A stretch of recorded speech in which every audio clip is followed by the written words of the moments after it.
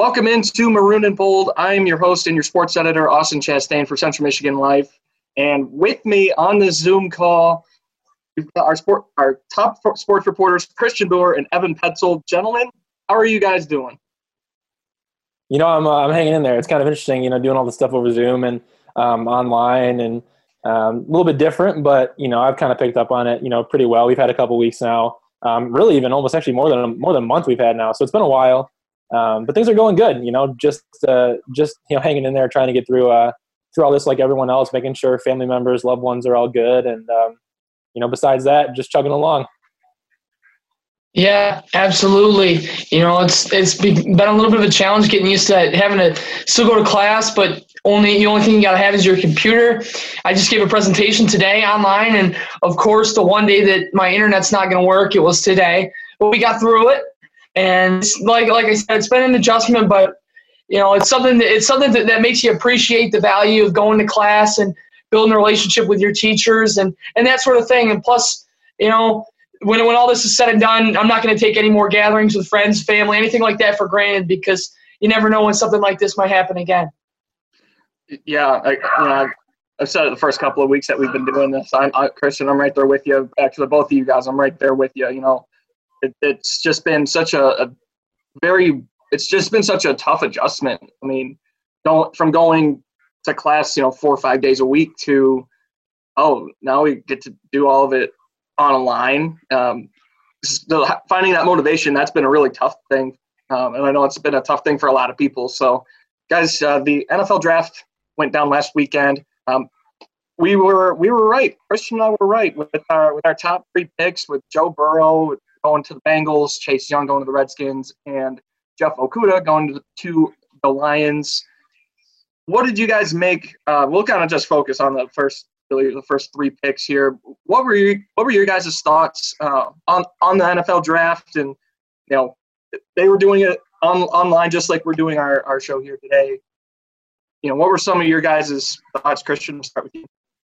Yeah, I thought that it was certainly a pretty cool experience to watch these guys break down film and break down tape from their living rooms or their offices, and it was certainly something that I found to be real interesting. You had Roger Goodell by about the 3rd round. He was mailing her in. He was calling her quits.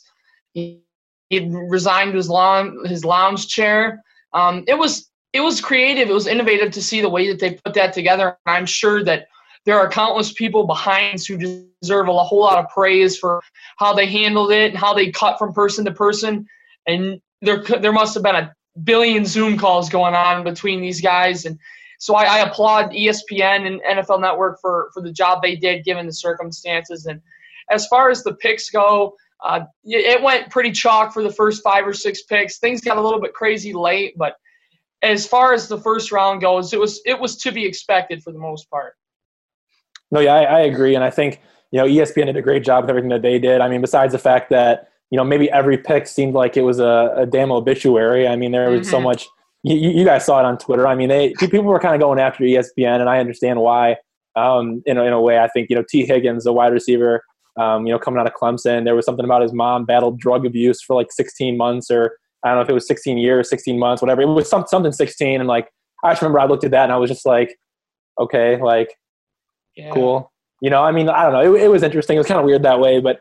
Speaking to the picks in general, I mean, really looking down the list of the guys that the Lions picked up, I thought they had a really good first couple days. I think their first and second day were excellent. I mean, I really liked the Jeff Okudah pick. I think, there really wasn't a trade to be made, and a good trade to be made that, guaranteed that Bob Quinn could get the guy that he wanted. So, you go with Okudah and you take the best player off the board. It's a position of need. I think there's nothing wrong with that. So that was that was one where maybe I would have liked to see them trade down if they still think they could have got Okudah, but maybe then you worry that you're not going to be able to get him. And, who knows what happens after that? But they went and they took the best player on the board at the time, and it was a position of need. I'm happy they didn't go with Tua. I think, going with him, one, would have kind of been a slap in the face to Matthew Stafford. I think you're trusting now that you're going to have your quarterback back and good to go for another, 3-4 years. I mean, it kind of shows you that that's the guy that you're going to stick with, going forward, despite some of the injury struggles that he's had.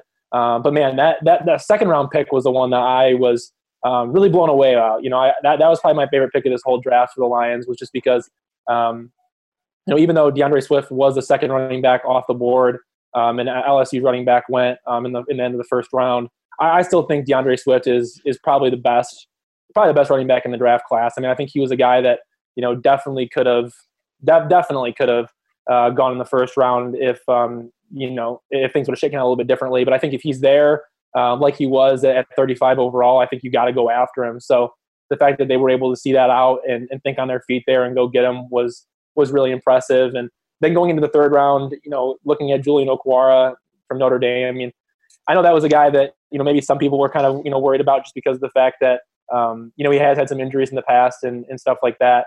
And people also wanted them to go with the defensive tackle, early in the third round and maybe take care of that need first. But I like him. I mean, his brother's on the team. So I think, when you have, a family member there, I mean, who knows how much that's going to help him, learning the playbook through this time and, kind of figuring things out. Because I know it's a totally different world now than maybe it was before. And just getting a chance to learn how the defense operates. And, that's good. He's got a good pass rushing ability. The Lions have needed that. But, I mean, obviously they were looking for maybe a D tackle or an offensive guard. But, I like the fact that, they got this hybrid linebacker, a guy who can really come up on the line and, jump the gun and get after the quarterback. I like it. I mean, I think the first three picks are pretty good.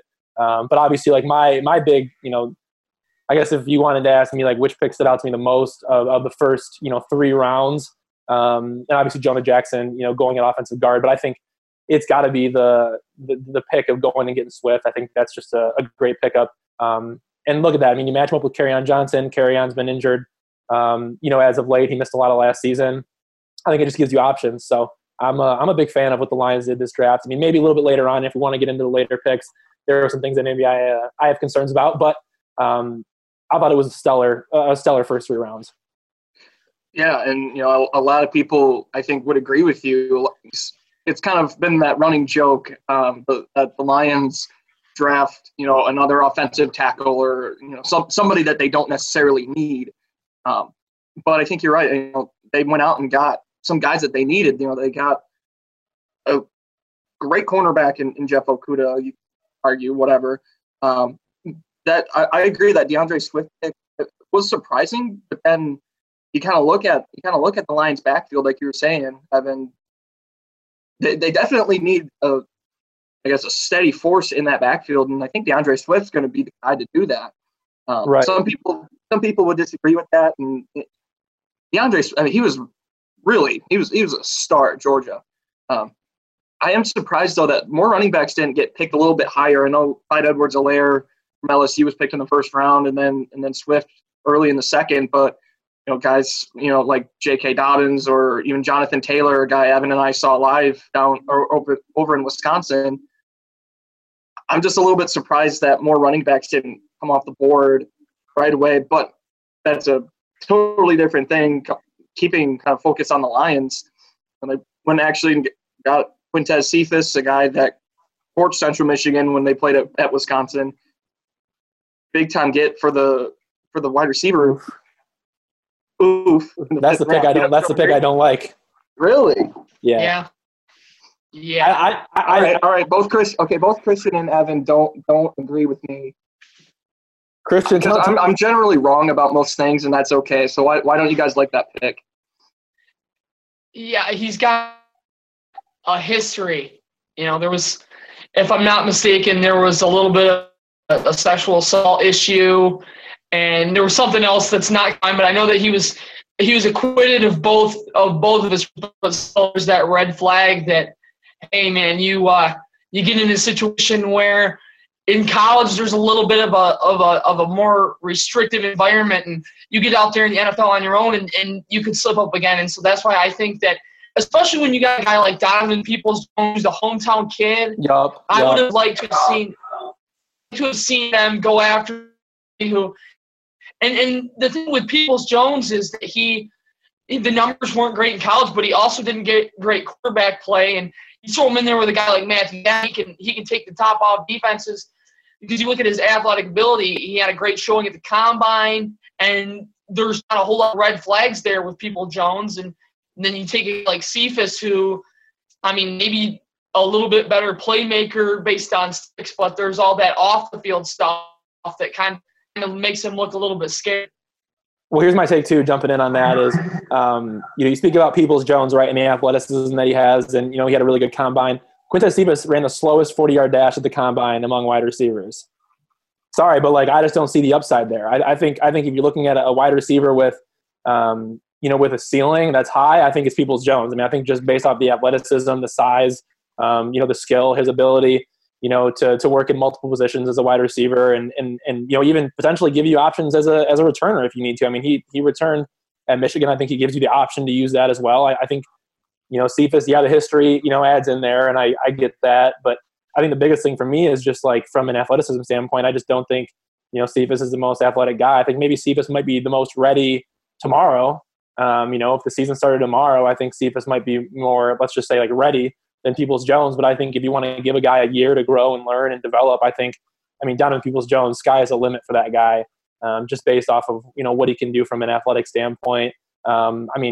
Like you said, Christian, he just crushed the combine. So I'm not a big fan of the Cephus pick at all. I think that was a mistake. But like I said, that was kind of when I alluded to it earlier. I kind of said, I'm not really sure about how I feel about the later rounds. That's really the only one, but that's a big that was a big downfall for me. That was a big one that I kind of shook my head at. But I don't have a problem with round 3 Jonah Jackson going to get a guy that played at Rutgers for a while and then went to Ohio State to finish out his career.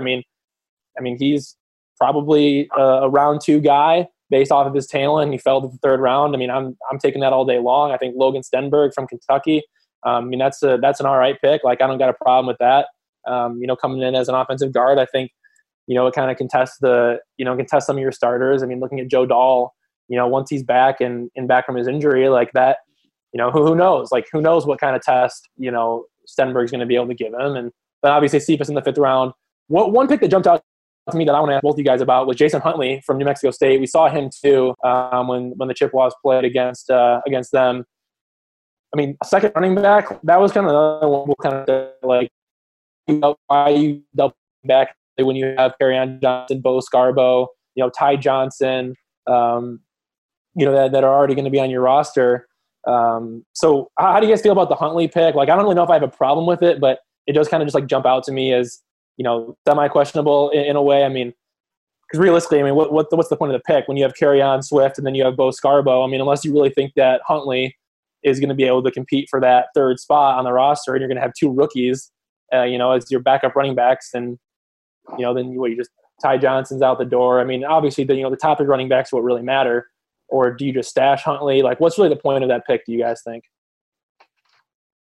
I think that it starts a little bit with his ability to maybe make plays in the return game. I know that he, unlike a lot of the guys from the smaller conference, New Mexico State's an independent, but he was able to have a pro day, and he, in all things, pointed to the fact that he had a really good one and a good showing at that. And you take a look at maybe, is he better than some of these small school guys that probably not, but because he got the chance to show out one more time in front of these NFL scouts, he put himself a little bit further up on the radar of some of these teams. And as far as how the Lions are going to use him, I think that really him in the mold like a Stephon Logan, who maybe you use him once or twice a jet sweep a game, and then you hand him the keys to your return game and say, here, go make a play.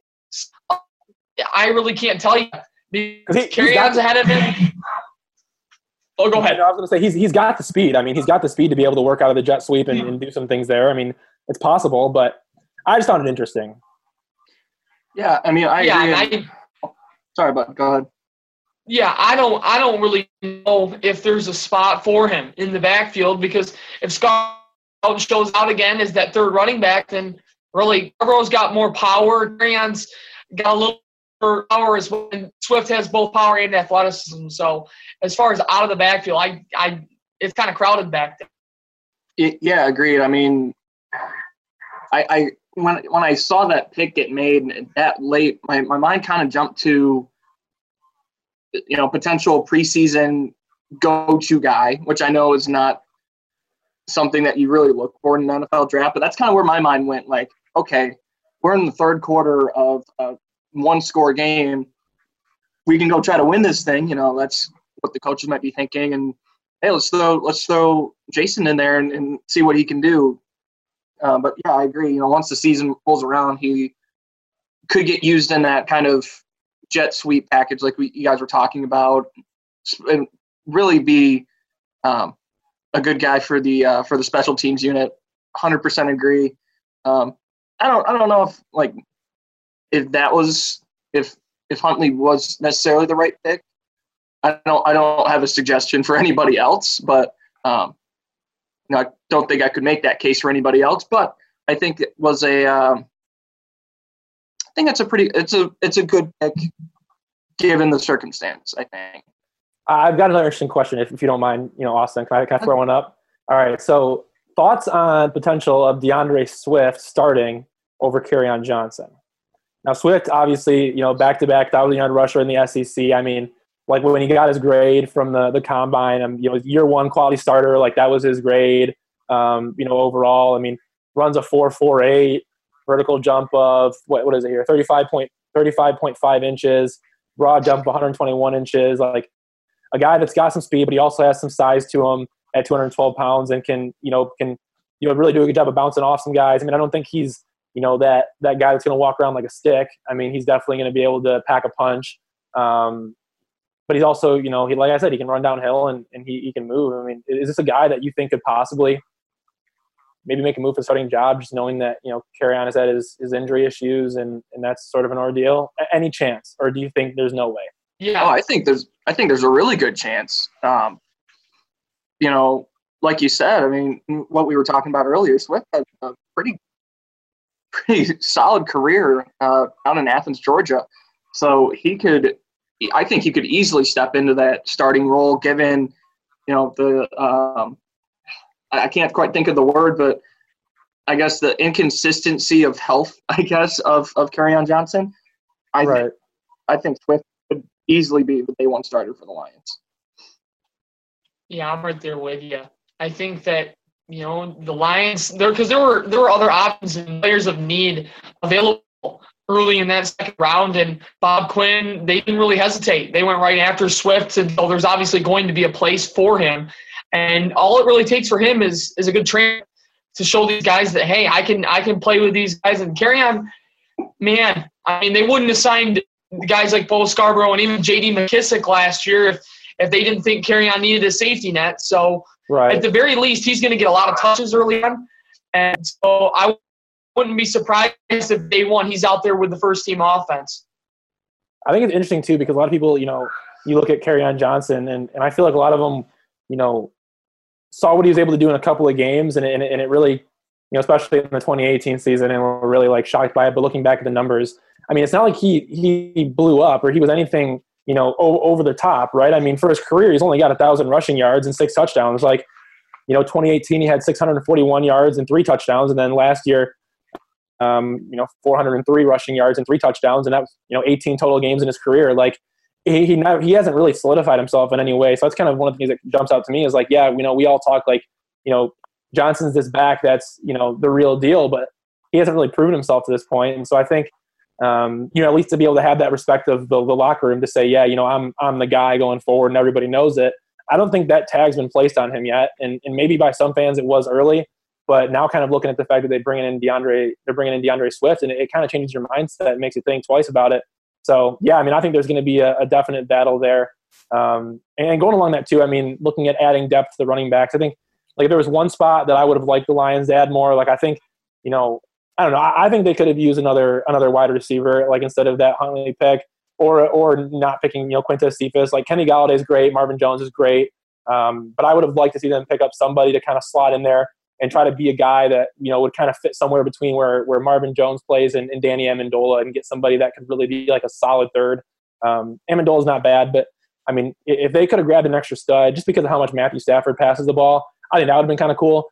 But I don't know. We'll see what Cephas has to do. But anyway, yeah, I'm on the DeAndre Swift train. I'm all about it. Right on. Now, last note about the Lions. I guess a typical grading scale of A through F or whatever you want to call it.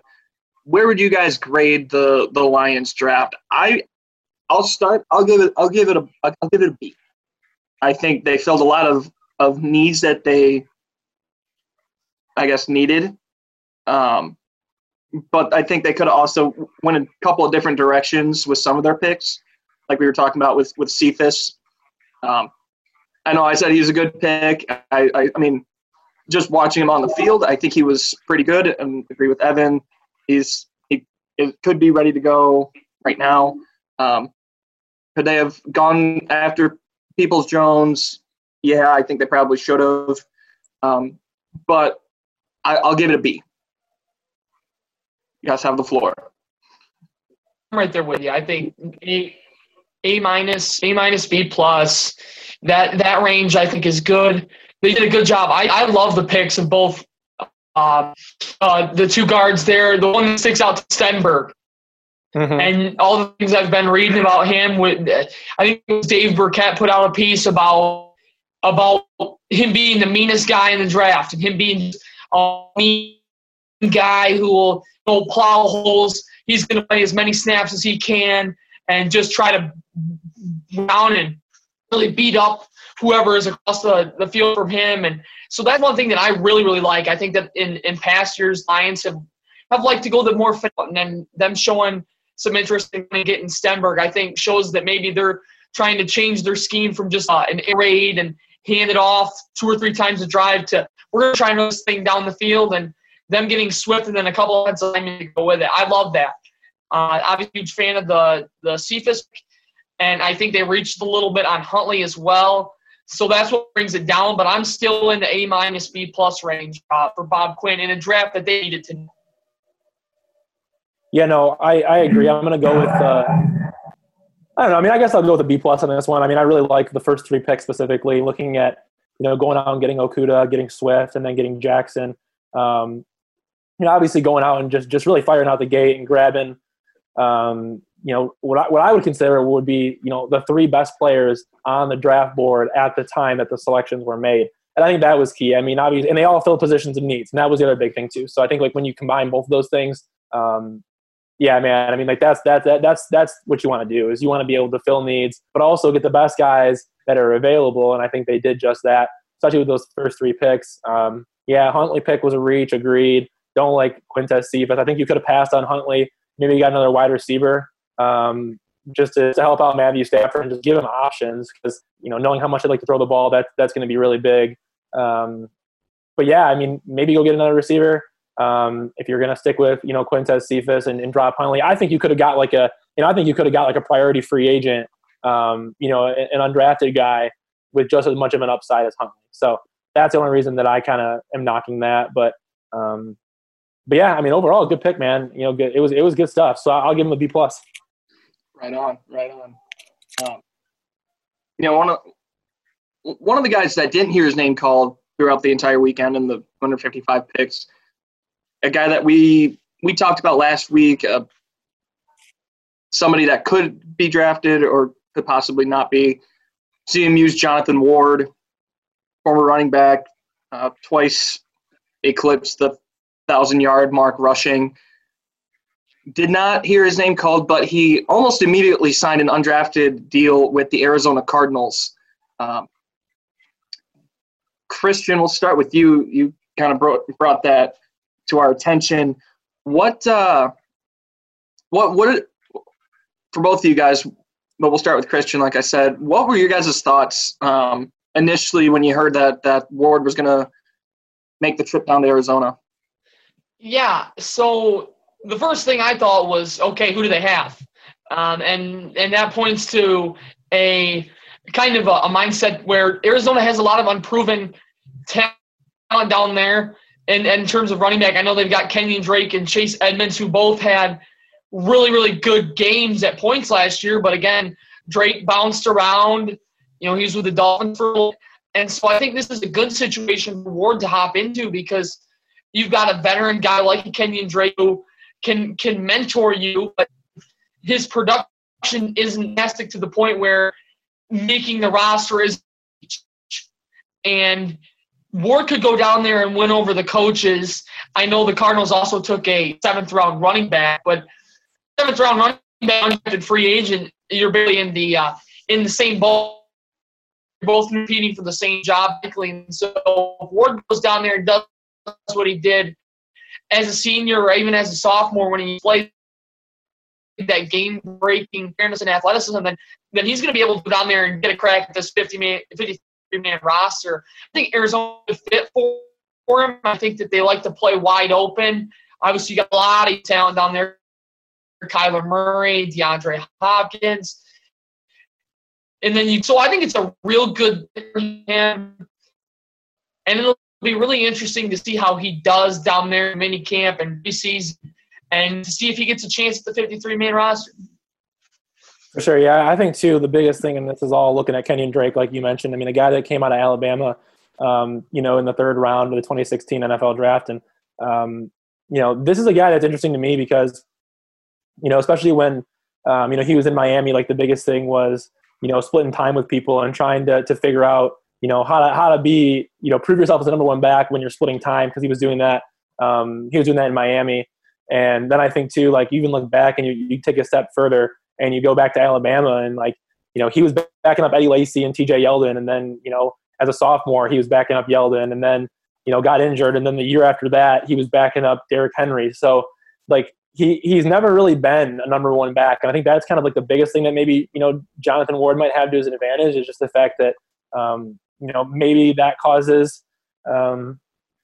causes Kenyon Drake to stumble a little bit and gives Ward a chance. I mean, obviously Ward shared the backfield too, and like no doubt about that. But I'm just saying from the fact of watching a running back in front of him, struggle a little bit more to get an opportunity. I think that might be, this might be a good spot for him in general because if there's not, he isn't a proven number one back. I mean, he's definitely a guy that can make plays in the passing game too. Looking at Kenyon Drake, and he's never really been a formidable number one. So. As opposed to going somewhere, obviously, where there is a number one guy that's a veteran guy and has been there, has proven himself over the last couple of years, I think this kind of leaves things a little bit more wide open for him. So there's a positive in that, I would say. But, we'll see what happens with Ward. I mean, I think he definitely has the talent to do something. He definitely has the skill set to make something happen. I mean, we'll see how he keeps up. It's a different pace of game. I mean, you talk about just how much different, the Mid-American Conference is to the Big Ten and how much different the Big Ten is to the SEC, right? So there's like there's a big difference when you're looking at different guys on rosters, and it's a jump. So we'll see. He's going to be making a big leap going from the MAC to the NFL. I mean, that's a different type of story, and some guys got it and some guys don't, and we'll really get a chance to see once football activities are able to resume again what Ward is going to be all about in this move. That's kind of my thoughts on it, though. I mean, I think he's got a good shot, but we'll see. He's going to have to work his butt off, and he's going to have to catch a few breaks, and that's kind of how it happens sometimes. That's how it happens in life. You got to catch some breaks sometimes. Exactly. So I'll pose this question, two-part question, not really related, but were you guys shocked or maybe not shocked to see him go undrafted? And then the second part of that question is, do you think he can make that 53-man roster? Do you think like this guy is going to do exactly what he needs to do, catch those breaks that he needs, and do what he needs to crack that roster? Yeah, I certainly do think he can get on that final roster. I think that the first thing he needs to do is to go out there and prove that he's a better player than Eno Benjamin that they drafted, and go out there and show them that, hey, I'm a better player. You didn't, but you still got me, and now look, I am better than this dude. And I think that I wasn't particularly shocked that he didn't get drafted. I thought there was always a chance. I figured he had the best shot anybody that was coming out of Central Michigan, but at the end of the day, not having a pro really hurt. 332 dudes did get combine invites. He was one of them. And there's only 255 picks in the draft. So you go out there and you see a guy like Jonathan Ward. He doesn't get another shot to go show off in front of scouts like Sean Bunting did last year. Or like even better, Xavier Crawford got to go out and show out in front of the scouts, and Ward didn't get the opportunity. And so then it's like Jason Hunt moved up ahead of him. And so it wasn't shocking that he didn't get drafted, but he's in a good situation. There's definitely a chance he goes down there and makes a 53-man roster down there in Arizona. Yeah, there's a shot that that he makes it, obviously. I mean, we'll see what happens. I don't want to pass too much on him, but, at this point, just because we'll see how things shake out. But yeah, no, I mean, I really wasn't surprised to see him go undrafted. I mean, I talked to his agent a little bit before the draft and he kind of said, we're looking anywhere between like 6th round and, priority guy to go get after the draft is over if he goes unsigned. And so, when you hear an agent say, 6th to priority, you kind of lean more towards the priority side. So I wasn't expecting to see him. I wasn't paying too close of attention to hear his name, in the last couple rounds. But I assume pretty quickly he get picked up, and that's kind of how it went down. Is right after the draft. I mean, I was talking to his agent for a quick second, and he just said, yeah. I mean, there was offers. He just jumped right out. So yeah, I mean, I think it's a good move, overall for him to pick him up. We'll see if he makes it. But yeah, I mean, it hurt they didn't have a combine, but a lot of people didn't have a combine. So, or a pro day, excuse me. And a lot of people didn't get invited to the combine that are, down that late in the draft. And that's kind of expected. And I don't think, looking at his numbers from college, I don't think he really deserved a combine invite. I think if he has a better 2018 season, we have a totally different story we're talking about here. Because that 2018 season really killed him. I talked about that. Who was I talking to? It was, Jim Costa over there at the radio station. Uh-huh. And we were chatting. I remember it was right before the 2018 season started, and he said, do you think he's gonna leave after this year? And I was just like, I mean, if he has another season like he had last year, I mean, there's a possibility if he can take it to the next level, and if he can go for 1,500 yards on the ground, and maybe catch for 300 and put together some 15 touchdowns. I mean, there's a shot that he could make a move and get out of here early. And then he just absolutely flubbed that 2018 season with some injuries, and obviously 1-11 season. And I don't know how much he was there, from a mental standpoint after some of those injuries, and just trying to get back into it with a team that can't win is difficult as well. So I think if he has a better 2018 season, he's definitely a combine guy. He's definitely a top 4 round, type of a guy, a talent like that. But again, I mean, he didn't have a good season there, and he really had to kind of revive himself this year. So from that standpoint, am I surprised that he went undrafted? No. Do I think he has a chance though? Yeah, because the skill is still there. Yeah, I mean, I agree. I will say that he missed a couple of games in the 2019 season, still ran for over 1,200 yards, which was impressive. But I agree that 2018 season it was one to forget on so many levels for CMU, and for Ward, one of those things that you just kind of you just move past and then kind of put it in the rearview mirror and hope you can crack that roster. I agree with you guys. I think he has a shot. At the end of the day, I think he makes the Cardinals 53-man roster? Maybe not. He might be put on the scout team with the Cardinals or go elsewhere. But I could see him. I could see him. Like I said last week, I could see him making some moves somewhere and doing whatever he ends up wanting to do. I could see it happening. I could also see him, getting cut from the Cardinals and saying, maybe NFL isn't quite for me. Let's go try something else. A couple of Chippewas in the NFL making some waves. We'll start with the big one, Joe Staley. 13 years with the San Francisco 49ers, 6 Pro Bowls, 2 Super Bowl appearances, announced his retirement from the NFL. Evan, we talked about it before we started recording here. What, I guess, your initial reaction to Staley retiring, and what, I guess, how much do you think he means to the CMU's legacy? No, I mean, he means so much. I mean, look at what he was able to do.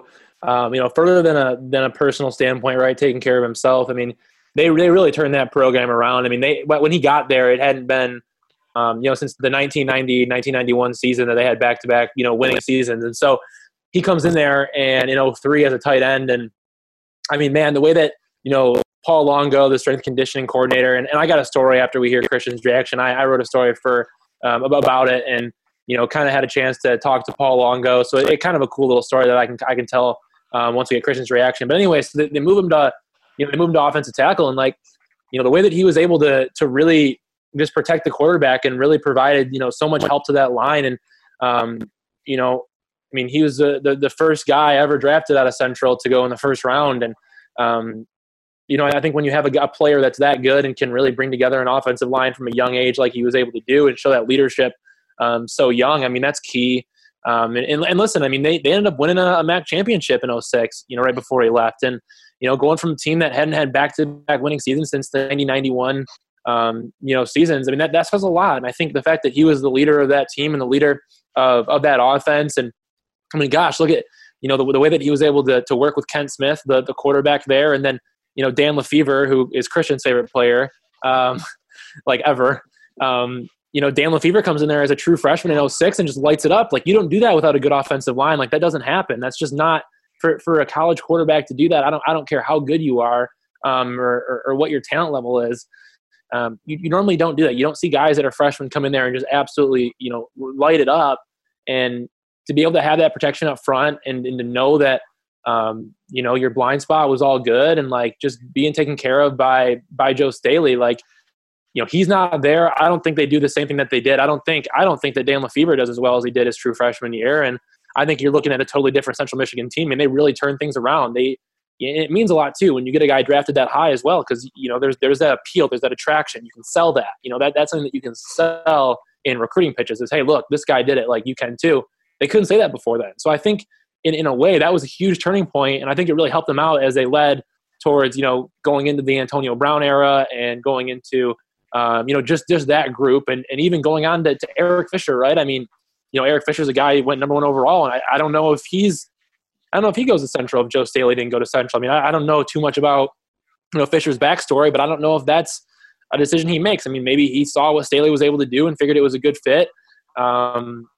Maybe that's even why they targeted a guy like Eric Fisher to bring into the program, right? Is because they saw what Staley did. And I know it wasn't the same coaching staff, but you can still look back and see. So in a way, yeah, I mean, I think it was huge. I think it meant a lot. And he's just a good guy too. I mean, everything that I've ever heard about him was just excellent stuff. But Christian, man, I mean, I know you were a big fan of those teams back then, and I know you were young, but you kind of watched them as you grew up, maybe closer than I did, or Austin did. So what are your thoughts on all this? And, what do you think it meant for CMU? Yeah, I had the chance to watch. It had been Lefevre's first game ever when Boston College came to town. And, my dad kept telling me about this Joe Staley guy. And, of course, maybe I was even 4 years old at the time. No clue what he was talking about, but it was cool. And as I got a little bit older, I started to hear about this Joe Staley. And without him anchoring that front line, Central Michigan definitely, they definitely do not go down and win that MAC title. And that of a group there with Lefevre's class that won 3 MAC titles in 4 years, and they went 3-0 in the MAC championship game without an anchor like a Joe Staley. That never gets hit for the program. Then they aren't in this position that they are in today, where they're recruiting Detroit so well, and they're recruiting Rockford and Grand Rapids so well, and even West. They do really well recruiting, and I think Jim McElwain's kind of vibed that, but it doesn't get started at all if not for a guy like Joe Staley, who serves as an anchor for the offensive line. We all know nothing can get done without a good offensive line.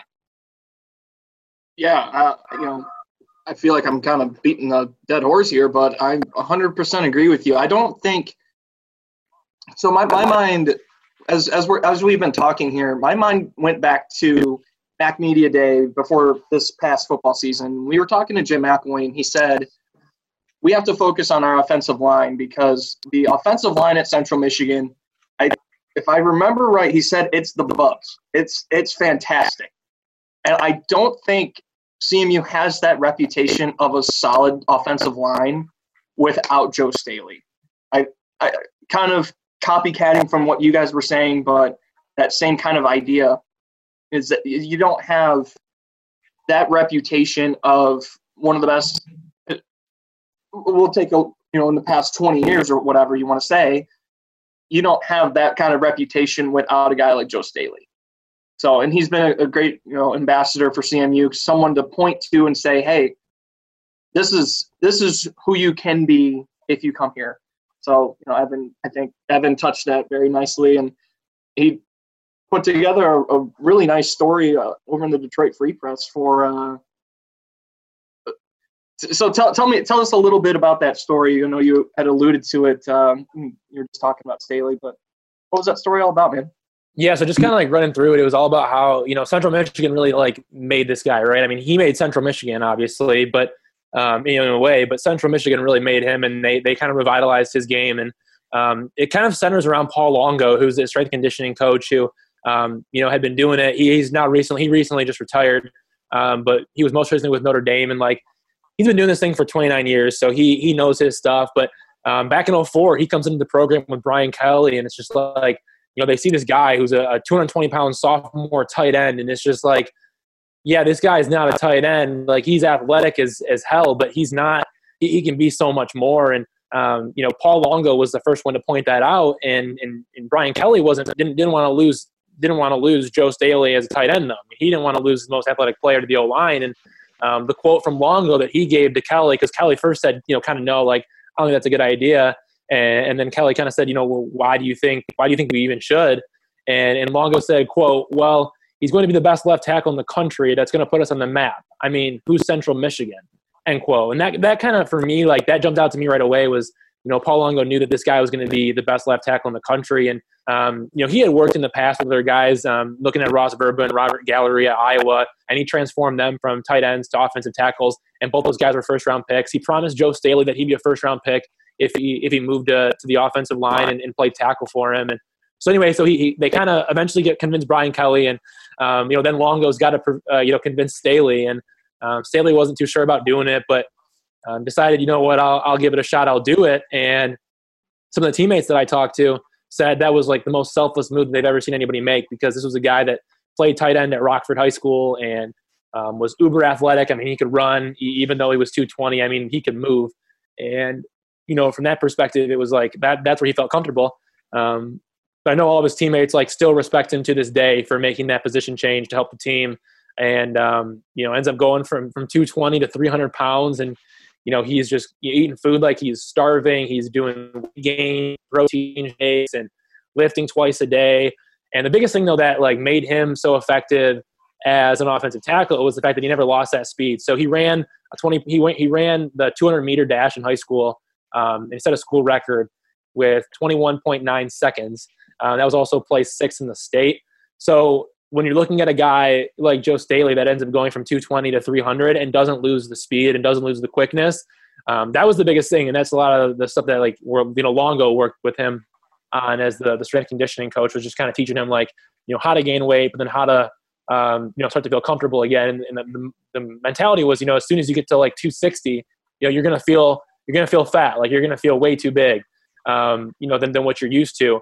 But then you go back to 255 and you just lose 5 pounds, you feel like you're 240. So it was kind of going through those periods and, getting him where they wanted him from a weight standpoint, but he never lost the speed. And so, being able to have that attribute was key. And then, you saw, when Joe Staley gets a chance to, go to the combine, go to the, go to an all-star game postseason and do some different things. Like that's where he really showed up and shined, right? Because he was a guy that was looking at, as a first, second, third round pick. And then he runs a 4.79 second 40-yard dash, which is the fastest among all offensive linemen until his record was broken in 2013. So you have a guy that runs that fast, and that really just kind of like, the light bulb goes on in all the scouts' head, and you really start to want him. And that's how he was able to slide up there in the first round and solidify himself there. And, some of his assistant coaches said too, that the speed was the thing that helped him become a top pick and, stay successful. And it's kind of cool though, coming full circle and looking at, how this guy has never really changed. I mean, he's always been a giving back kind of a guy. You talk about the selfless decision that he made to, switch positions and move to offensive tackle. And, now he's retiring because, the injuries are starting to catch up to him. And, he missed 9 games last year due to injuries and, wants to be with his kids. And he has 2 daughters and they're both pretty young. And just to be able to see them grow up and be with them and spend time with them. I mean, he's only 35, but that's why he's retiring. And it just seems like And that's kind of how I end the story is just, it's yet another selfless move. Like, just like when he was at Central and he decided to switch spots and did that for the team, now he's doing this for his family. So I think the fact that, he hasn't changed and he remembers his roots of being a guy from, from Rockford and a guy from Central Michigan that nobody thought about as a tight end. And all the things that he did to better himself, right? He still thinks about giving back and, just kind of giving back, family first. I mean, all those kind of things. So I think it was a cool story that I was able to put together, but obviously a lot of help from, some of the coaching staff there and, some of the players that he played with. But yeah, I mean, overall, man, just like love the guy's story, love what he's all about. I mean, I think he's a great ambassador for CMU. And obviously a storied career, 13 years in the NFL, all of them with the 49ers. He played in 2 Super Bowls, 6 Pro Bowls. He kind of did everything you would have ever wanted. 2010's All-Decade team. What more can you ask for there? I mean, if you're on the All-Decade team, you had a damn good career. So, tip of the cap to Joe Staley. Yes, sir. Absolutely. Yeah, that was I guess my first thought was, just a quick tip of the cap. You're absolutely right, Evan. That's a hell of a career, and excited for Joe Staley and what he can do to move along. A Grand Rapids kid from one Grand Rapids kid to another. Way to go. On another front in the NFL regarding a CMU or former CMU player, Kayvon Frazier, moving on from the Dallas Cowboys, goes to the Miami Dolphins. Just quick note, I mean, do you think you think the Dolphins are a good fit for Frazier? I know he didn't necessarily see a lot of playing time with the Cowboys, but good move or not so much?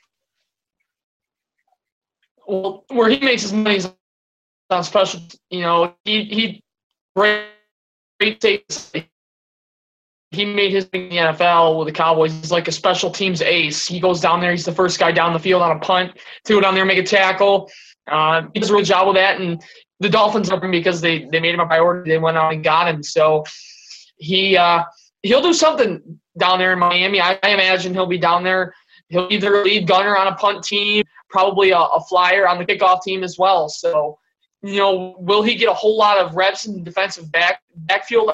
I think remains to be seen. But at the very least, he's going to be a special teams ace down there. And I think that's one way that a guy who comes small school can carve out an NFL career. And I think Kayvon Frazier is becoming kind of that model example for a guy that you don't have to be super good at everything to make a living in the NFL. You just have to find a niche and do it to the best of your ability. And I think props to Kayvon Frazier for being able to do that, because he's now in his 5th year in the NFL and contract, which a lot of guys from these smaller schools don't get. So props to him. Yeah, I agree. I mean, I think he really got, kind of nipped in the butt by that injury in late September that he had. And I know he had a couple, tackles on defense before that happened, but kind of got nipped in the butt there. And that sucks because, you never want to go down like that. So didn't really get a chance to do a ton last year. And I think that was the biggest thing, right, is when you don't get to do a ton and, coming up on a year where you got to, teams got to figure out what they're going to do with you. And, to not be re-signed is understandable, especially when you have an injury like that and you haven't truly, shown up and shown out. But yeah, I mean, there's definitely options for this guy. Like if I'm looking at, if I'm Miami, I mean, I'm cool with this pickup. I think he just adds a little bit of value. He's not going to, sit back there and, start at safety and, probably be a wrecking ball back there and do a bunch of damage. But he does the little things. I think that's big. I think you always need a couple of those guys on the team that can do those things on special teams. Can fill in on on defense there in the secondary here and there when needed.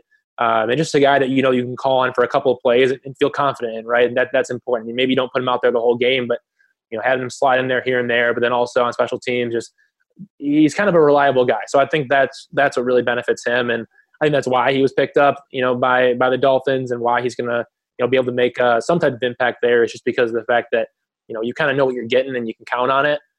So I think that's a good move, and I'm excited to see how he does. Yeah, me too. I grew up a big Cowboys fan, so it's sad to see Chippewa leave the Cowboys roster, but I think he'll do very well in Miami. last note, guys, I would be completely remiss if we didn't at least touch on it. Former Chippewa Mike Dana transferred to Michigan for one last season after 3 at CMU. Drafted by the Super Bowl champion Kansas City Chiefs. Just real quick, he's obviously a guy that's is a pretty big deal with the CMU community. Maybe didn't have as big of a year with the Wolverines as he may have wanted, but he still ended up hearing his name called during the NFL draft. I guess typical question. Good pick. What do you guys think of Dana to the Chiefs? I thought it was a little bit surprising to see him go as high as he did, simply because he didn't have a super big year at Michigan. But I give him all the credit in the world for betting on himself and lead to the Big Ten. Didn't get as much play time as he would have gotten here if he was at CMU down, every single snap kind of guy, and he jumped into a pretty loaded rotation down there.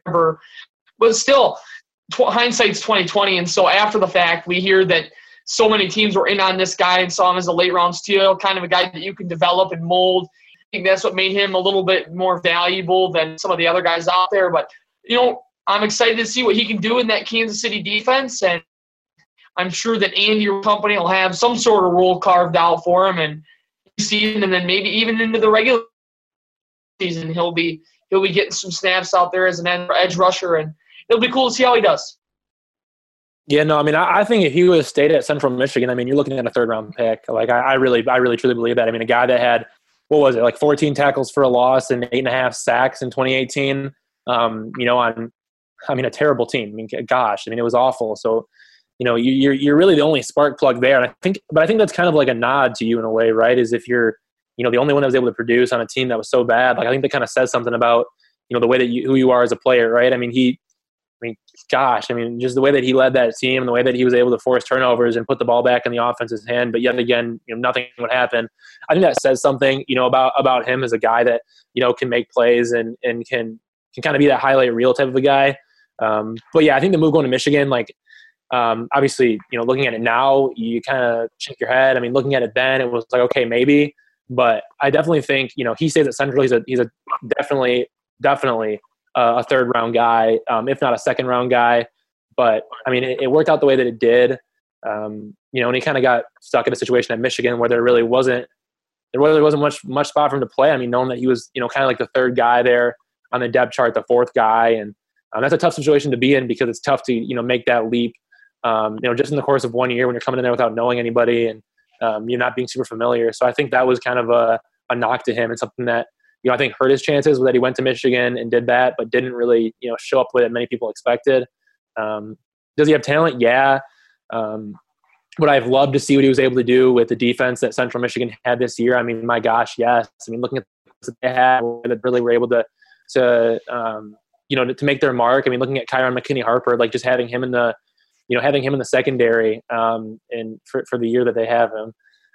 But having him there and Troy Brown at linebacker and, getting another year with Michael Oliver in there and, obviously having Sean Adesanya, on the, at the end spot. And, they did have some other, some opposing defensive end, situations with, Amir Sadiq getting injured, and then they had to throw Troy Harrison up there. But just seeing those two work together would have been, really, really interesting to see. And then obviously they brought in, Mohamed Diallo and just some different guys that are impact players on that line. So to see him, form with those guys would have been really interesting to see.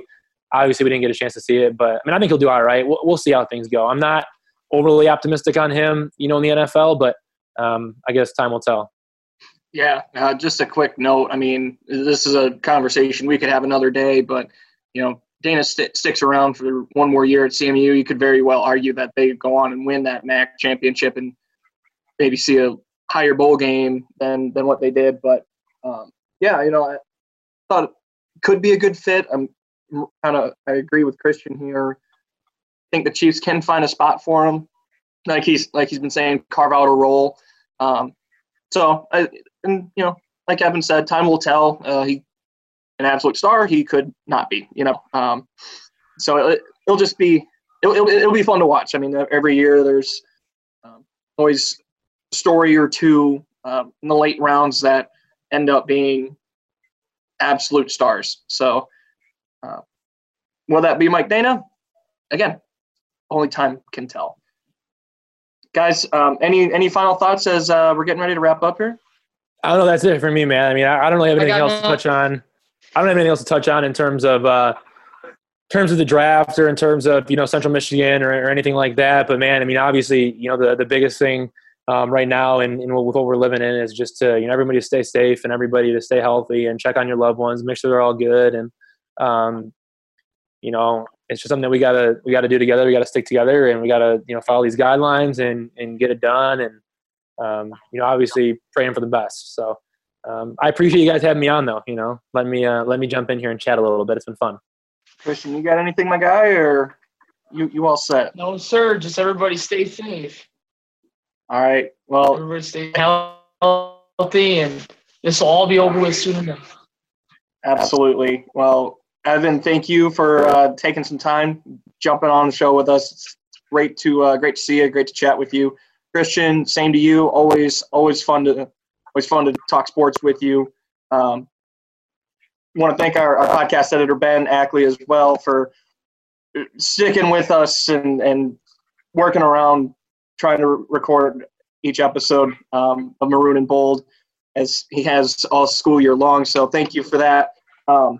We obviously, to all of our listeners, we hope you guys are staying well and doing the things necessary to kind of get back to normal and hopefully have some football in the fall. Other than that, you guys know where to find us, cm-life.com. As always, you can follow us on Twitter at CMLifeSports and at CMLife. Find us on Facebook at Central Michigan Life. If you can find CM Life Sports on Twitter, you can find all of us reporters very easily. Just take care of one another, and we will talk to you guys again when we meet again. Thanks, guys.